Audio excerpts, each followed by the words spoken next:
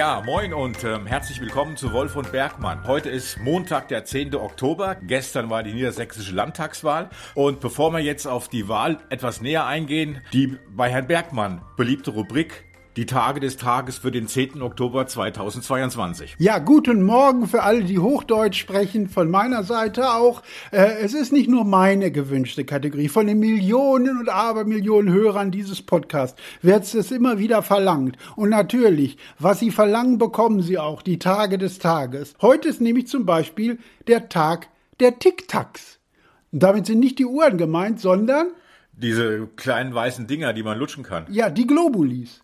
Ja, wie man genau. das sagt, für den kleinen Mann. Also wer nicht das Geld hat, sich zigtausend für so ein Zuckerperlchen, der kann sich einen Tic-Tac kaufen, günstiger und hat dieselbe Funktion und Wirkung, kann man fast sagen. Und ist auch Zucker drin. Und leider Gottes auch Zucker, obwohl gibt es die heute auch schon in einer zuckerfreien Variante. Das wäre natürlich beim Tic-Tac total blöd. Ja, da schmecken ja nichts. Zuckerfreies Tic-Tac. Ja. Das mit Styroporbällchen. Ja. Dann haben wir heute den Gib-10-Tag. Gib 10 Tag. Ja, da guckst du mich fragend an, das werden Sie wahrscheinlich jetzt auch gerade machen. Gib 10 heißt, komischerweise hat es eigentlich mit dieser 10 nur so was zu tun, dass man heute 10% seiner Ausgaben in kleinen ortsansässigen Geschäften machen sollte. Also nicht losgehen in den großen Filialen einkaufen, sondern heute mal den kleinen, in Anführungszeichen, Tante-Emma-Laden um die Ecke beglücken. Dann haben wir heute den Welthundetag. Who let the dogs out? Aber interessant ist es ja auch Hunde und Katzen. Hunde zum Beispiel merken, wenn du emotional gestresst bist. Das merkt ein Hund. Katzen merken das auch. Aber Katzen sagen, was interessiert's mich? Ja, okay. Das ist der große Unterschied. Und übrigens, Tic-Tac, was Sie damit auch machen können, es ist heute Tag der Kuchendekoration. Ja, Tic-Tac-Kuchen. Ja, gibt es. Und schön Tic-Tac-Kuchen, nicht wahr? Natürlich nicht der ganze Kuchen, der wäre sehr süß, aber als Dekoration mit den Tic-Tacs. Die gibt's ja jetzt auch in verschiedenen Farben. Ja, das stimmt. So, dann, ich glaube, da kann man auch keine Schleichwerbung machen, weil ich glaube, es gibt nur dieses eine Fabrikat. Ja, ich habe noch nie so ein Ersatzprodukt gesehen, ne? Taktik oder irgendwas anderes in der Richtung. Dann heute umarme einen Schlagzeugertag. Frag mich nicht, warum gerade ein Schlagzeuger. Wahrscheinlich gibt es dieses komische Gedankenbild, dass ein Schlagzeuger der besondere Fähigkeiten hat, nicht nur am Schlagzeug. Aber ganz ehrlich, also ich hätte von den Beatles Ringo Starr als letztes umarmt. Ja, aber vielleicht liegt es deswegen daran, dass es diesen Tag gibt, weil normalerweise, wenn du Fan bist von einer Band, umarmst du erstmal den Sänger, dann den Gitarristen und erst zum Schluss den Schlagzeuger. Ja, wahrscheinlich so, als Mitleid. Ja. Heute geht zuerst zum Schlagzeuger hin. Kann sein. Und heute wäre unter anderem der 209. Geburtstag von Giuseppe Verdi. Und wenn wir schon bei großer Oper sind, gestern war ja nun ein Tag, der die große Oper quasi politisch hier im Land gewesen ist, nämlich die Landtagswahl. Ja, das stimmt. Gestern war niedersächsische Landtagswahl und man kann ja als Ergebnis festhalten, der neue König ist der alte König. Der neue König ist der alte König. Stefan Wahl bleibt Ministerpräsident in Niedersachsen und sein Herausforderer, Herr Althusmann, ja, der hat eigentlich so den Laschet gemacht im Grunde genommen. Ja, kann man so in der Richtung sagen. Auf jeden Fall, er war so enttäuscht vom Wahlergebnis, dass er, glaube ich, noch bei der Auszählung sofort gesagt hat, ich schmeiße alles hin, hat seine Klamotten ausgezogen, hat seinen Koffer gepackt und ist weggegangen. Ja. Ne, ich weiß es nicht, ob es so war. Auf jeden Fall hat er den Vorsitz abgegeben, so kann man es sagen. Ja, ne? Genau. Er will nicht mehr weitermachen, er hat die Schnauze voll. Aber das Interessante ist ja auch, oder sagen wir mal so, es gab 2 Schockmeldungen. Zu einer kommen wir gleich, aber die eine, die mich auch geschockt hat, ist, dass die Wahlbeteiligung, also man kann jetzt sagen, bei den Niedersachsen nicht mehr sturmfest und erdverwachsen, sondern sturzbesoffen und auf dem Sofa verwachsen. Denn anscheinend konnten die alle am Sonntag nicht mehr aufstehen und zur Wahl gehen. 60% Wahlbeteiligung, noch schlechter als bei der letzten Wahl. Und das war schon ein schlechtes Ergebnis.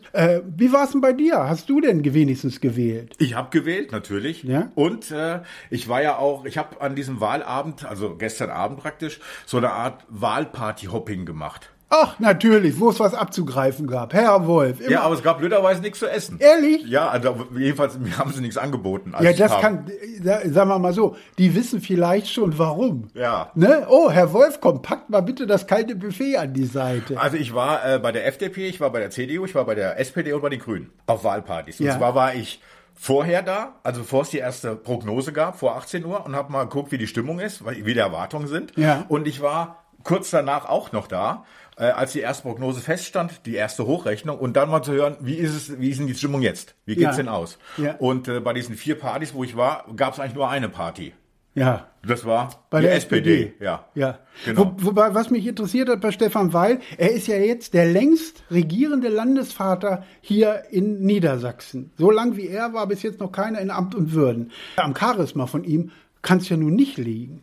Ja, also ich weiß noch, als er damals erstens mal als Ministerpräsident angetreten ist, hieß es ja, was negativ bei ihm ist, er hat kein Charisma. Ja. Jetzt inzwischen hat er aus diesem Nicht-Charisma so ein Halb-Charisma gemacht. Ich finde, er ist so ein bisschen charismatischer geworden in den letzten Jahren. Ja, oder hast du das Gefühl, man hat sich durch Olaf Scholz an sowas langsam gewöhnt? Ja, oder das. Und es kommt noch eins hinzu, sein Gegenkandidat, Bernd Altusmann, obwohl man es gar nicht glauben kann, aber der hat ja noch weniger gehabt eigentlich. Also man muss ja schon sagen, in dieser Richtung. So, dann für die CDU, wenn wir jetzt schon sind, hat er ja das schlechteste Ergebnis überhaupt im Land Niedersachsen gehabt. Und Bernd Altusmann hat ja an der Stelle einem schon sofort gewusst, wer Schuld hat. Merkel. Er hat sofort gesagt, Merkel hat Schuld. Da habe ich die ganze Zeit überlegt, Merkel, wer war denn das nochmal? Die hat doch eigentlich gar nichts gemacht. Die war doch gar nicht präsent. Ja. Und dann musste ich dreimal hinterher nachgucken, bis er gemerkt hat, er meinte, die alte Merkel-Politik hätte ihm jetzt noch geschadet. Ganz ehrlich, wenn jemand von den Politikern im Bund der CDU hier in Niedersachsen geschadet hat, dann war es Friedrich Merz, der ja versucht hat, die AfD so ein bisschen sich an der AfD ranzuschlängen mit seinem Sozialtourismus. Aber wenn einer rechts wählen will, warum soll er die CDU nehmen und nicht das Original? Das geht mir sowieso. Ich verstehe nicht, warum die Leute, besonders er hat sich ja dann nochmal wieder entschuldigt, was die Sache ja nicht besser gemacht hat. Übrigens, ich war ja auf dieser Wahlparty bei der CDU. Ja. Also vor 18 Uhr war es eine Wahlparty, nach 18 Uhr war es eine Trauerveranstaltung. Ja. Und mir ist es ja gelungen, überraschenderweise war unsere ehemalige niedersächsische Landwirtschaftsministerin Barbara Otte-Kienast auch da. Aha. Und ich habe 2 Minuten vor der Prognose das letzte Interview mit ihr geführt als niedersächsische Landwirtschaftsministerin. Da war sie noch wahrscheinlich sehr optimistisch. Da war sie noch ganz optimistisch, dass es bleibt. Und 2 Minuten nach der Prognose habe ich nochmal ein Interview mit ihr geführt. Das war das erste Interview als Landwirtschaftsminister von Niedersachsen. Und diese ganzen Interviews, die gibt's am Freitag bei uns in Kreis und Quer im Podcast nochmal zu hören. Also bei der FDP wird es natürlich in Hannover, das Hangover in Hannover gewesen sein. Die haben, wenn sie Musik gespielt haben bei ihren Wahlveranstaltungen, danach, wenn es überhaupt welche gegeben hat, dann war das im Grunde genommen Trauermärsche, Verdis Trauermarsch. Aber das Interessante war, hast du Lindner? Ich habe mir Christian Lindner, habe ich mir angeguckt bei den Interviewen, gerade mit Frau Schausten. Und wenn du ihn so gehört hat, also er hat zum Beispiel, die Schausten hat ihn gefragt, ob er denn aus der Niederlage Konsequenzen zieht. Also er persönlich, ne? Und aus der Ampel aussteigt. Und daraufhin sagt er habe doch einen Amtseid gesprochen. Ja. Was hat denn das damit zu tun? Also wenn jeder, der einen Amtseid gesprochen hat, bis zum Ende im Amt bleibt, dann haben wir aber auch schon viele von der FDP verloren, ohne dass sie ihren Amtseid eingehalten haben. Wobei ich glaube wirklich für die FDP, das war jetzt mein erster Gedanke auch. Was passiert jetzt mit der FDP? Eigentlich im Grunde genommen, in der Ampel könnten sie ja schlecht jetzt noch was erzählen nach diesem Wahlergebnis, dass sie ja so wichtig und so groß sind.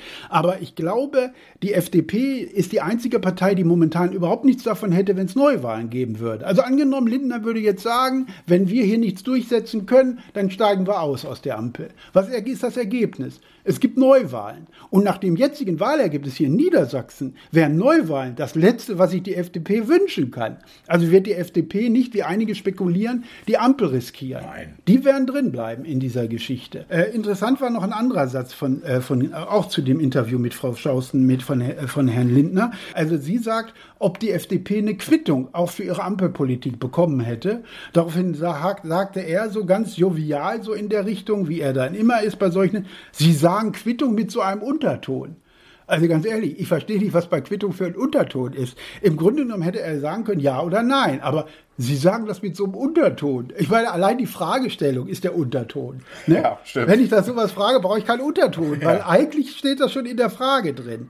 Und dann interessant war es ja auch noch, auch von Christian Lindner, die FDP hat bei der Niedersachsenwahl so schlecht abgeschnitten, weil sie in der Ampel von vielen Wählern aktuell als linke Partei wahrgenommen wird. Und jetzt mal ganz ehrlich, Ich hätte nie mir vorgestellt, dass einer von der FDP, der Partei der Besserverdienenden, der Superreiche, der Porsche-Fahrer, der Profite von Großkonzernen, dass der jetzt auf einmal denkt, er wäre links. Ja, das ist so weit. Also wie weit muss man da kommen? Und das ist sowieso auffällig gewesen. Die FDP waren ja nun eindeutig die großen Verlierer bei dieser Wahl. Außer die Wahl selber, bei der geringen Wahlbeteiligung. Aber die FDP zeigt auf alle anderen. Nur nicht auf sich selbst. Ich habe nicht ein Wort davon gehört, dass Christian Lindner wirklich gesagt hat, oh, da haben wir aber Mist gebaut. Oder ich habe auch einen Teil Schuld mit. Oder unsere Leistung in der Ampelpolitik, dieses Bremsen und so weiter, hat damit geführt, dass das so wurde. Überhaupt nichts. Er hat immer nur auf andere, Merz war schuld und er selber, weil sie einfach zu links wahrgenommen werden, was für mich der lächerlichste Satz des Abends gewesen ist. Erinnerst du dich noch vor der Landtagswahl? Merz kam ins Amt. Der erste Satz, den Merz sagte, er wolle die AfD halbieren. Ja, ist mir gut gelungen. Super Leistung, jedenfalls in Niedersachsen. Ne, er hat ja sogar noch vor der Wahl, vor der Destabilisierung unserer Demokratie gewarnt und hält gleichzeitig diese komische Sozialtourismusrede. Nicht wahr? Und was ist das Ergebnis gewesen? Also ganz ehrlich, Niedersachsen ist inzwischen so braun, dass selbst mein Schokoaufstrich heute Morgen neidisch geworden ist. Ich glaube, die AfD in Niedersachsen will sich jetzt NS für Niedersachsen AfD umbenennen, also NS-AfD.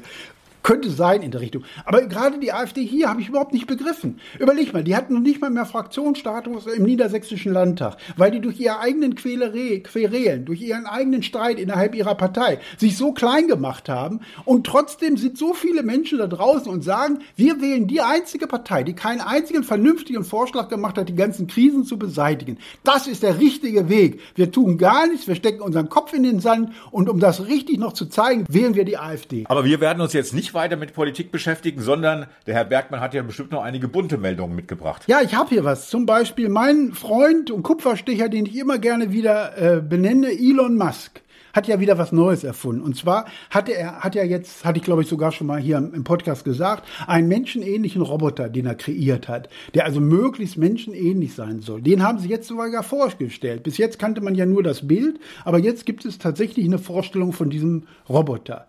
So, und das Interessante war für mich als erstes, das Ding sah aus wie, sagen wir mal, kennst du noch hier Nummer 5 lebt? Diesen Blechkasten, der da aus dem Auto hing. Ja. In etwa so sah das Ding aus. Ja, also hatte nichts mit dem, was auf dem Bild zu sehen war, zu tun. Das Zweite war, der wurde reingebracht und 4 Männer mussten das Teil rausbringen. Okay. Ja, die mussten, also er kam nicht so alleine gelaufen, nein. Bis mal auf die Bühne mussten 4 Männer diesen Roboter auf die Bühne tragen. Aber was ist das Menschenähnliche daran rein? Ja, das verstehe ich. Ja, auf der Bühne stand er dann wie so ein CDU-Abgeordneter, der nicht weiß, was er sagen soll oder sowas. So ein bisschen starksinnig stand er da, lief da rum. Das Interessante für mich war aber gar nicht die Art und Weise, wie er sich bewegt hat, sondern die Tatsache, dass man hat ja immer die Angst, Roboter zerstören Arbeitsplätze. Aber bei dem habe ich gesehen, nee, die schaffen welche. Wenn jeder von diesen Robotern vorher mit 4 Sachbearbeitern geliefert wird, die das Ding dann erst hinstellen und dann jedes Mal vielleicht in die richtige Richtung, dann sage ich mir, mehr davon. Endlich kriegen wir Vollbeschäftigung hier in Deutschland. Also das fand ich schon eine ganz witzige Geschichte, wie man das Ding gesehen hat, als das da rumstarkselte. Ja, und dann der Name. Der Name von dem Ding ist Optimus. Oh. Oder Optimusk. Hätte ich ihn genannt, aber Optimus heißt der.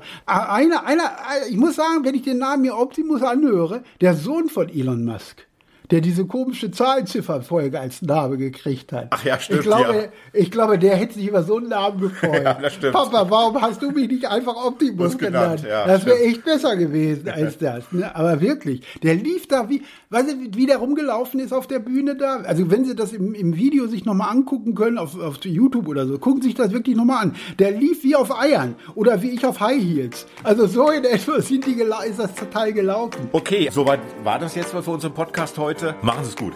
Machen Sie es gut, bis in 14 Tagen. Tschüss.